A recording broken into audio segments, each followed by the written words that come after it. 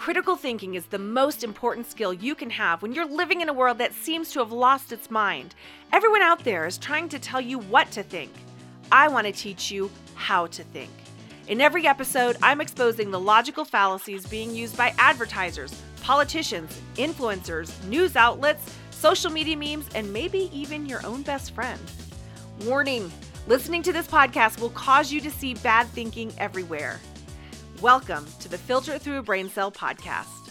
Hey, what's up, thinkers? Welcome back. Kathy Gibbons here. Let's start off today's episode with a quick review of a fallacy that we covered earlier in the podcast, the gambler's fallacy.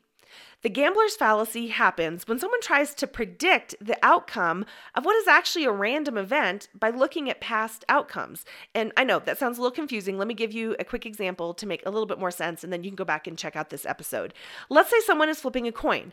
They flipped the coin 5 times and got heads all 5 times.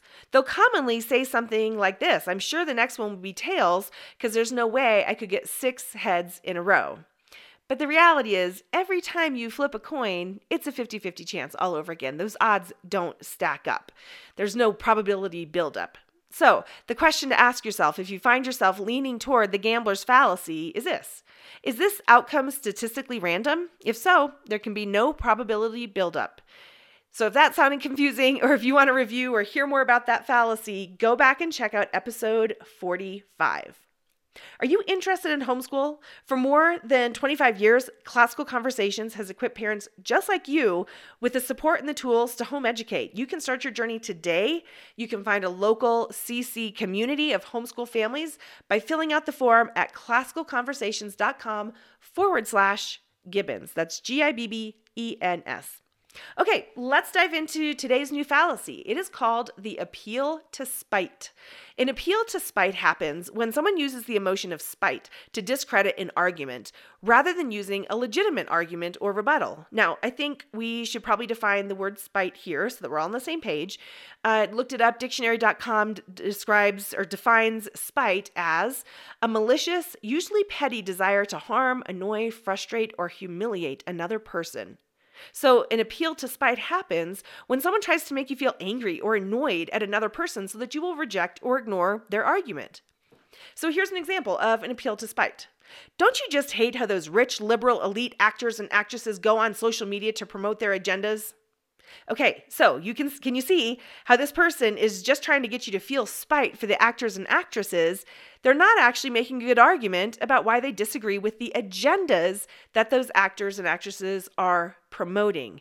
And that's the problem behind an appeal to spite. It's not actually addressing the issue or the argument at hand. It's simply an appeal to emotion. We've talked about that before in this podcast, appeal to emotion, and it's meant to distract from the issue at hand by getting you angry and annoyed and riled up.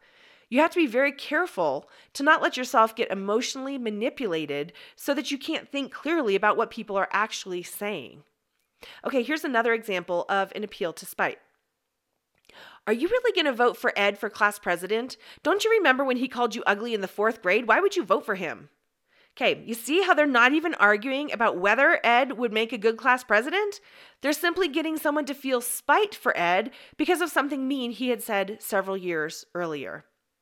So the question to ask yourself if you think you're facing an appeal to spite is this: is that really a valid reason to disregard what they're saying? That's pretty simple, right? And this could probably go for a lot of the fallacies, but let me say it again. Is that really a valid reason to disregard what they're saying? Before we close, I just want to invite you again to check out the meme fallacy quiz that I put together. You get to go through a series of memes, real world memes, and see if you can guess the fallacy in them. Go to filteritthroughabraincell.com/quiz and check it out. And remember, when you learn how to think, you will no longer fall prey to those who are trying to tell you what they want you to think. And it all starts with asking one simple question: is that really true? I would love to hear from you. Do you have questions about fallacies and cognitive biases? Are you now starting to see and hear them everywhere around you too? Well, send them in. They just might get featured on the podcast. You can email them to me at think@filteritthroughabraincell.com, or you can connect with me on Instagram at filteritthroughabraincell. And if you want to be notified about when new episodes come out and all the things that we're doing, go to www.filteritthroughabraincell.com and sign up to receive email updates.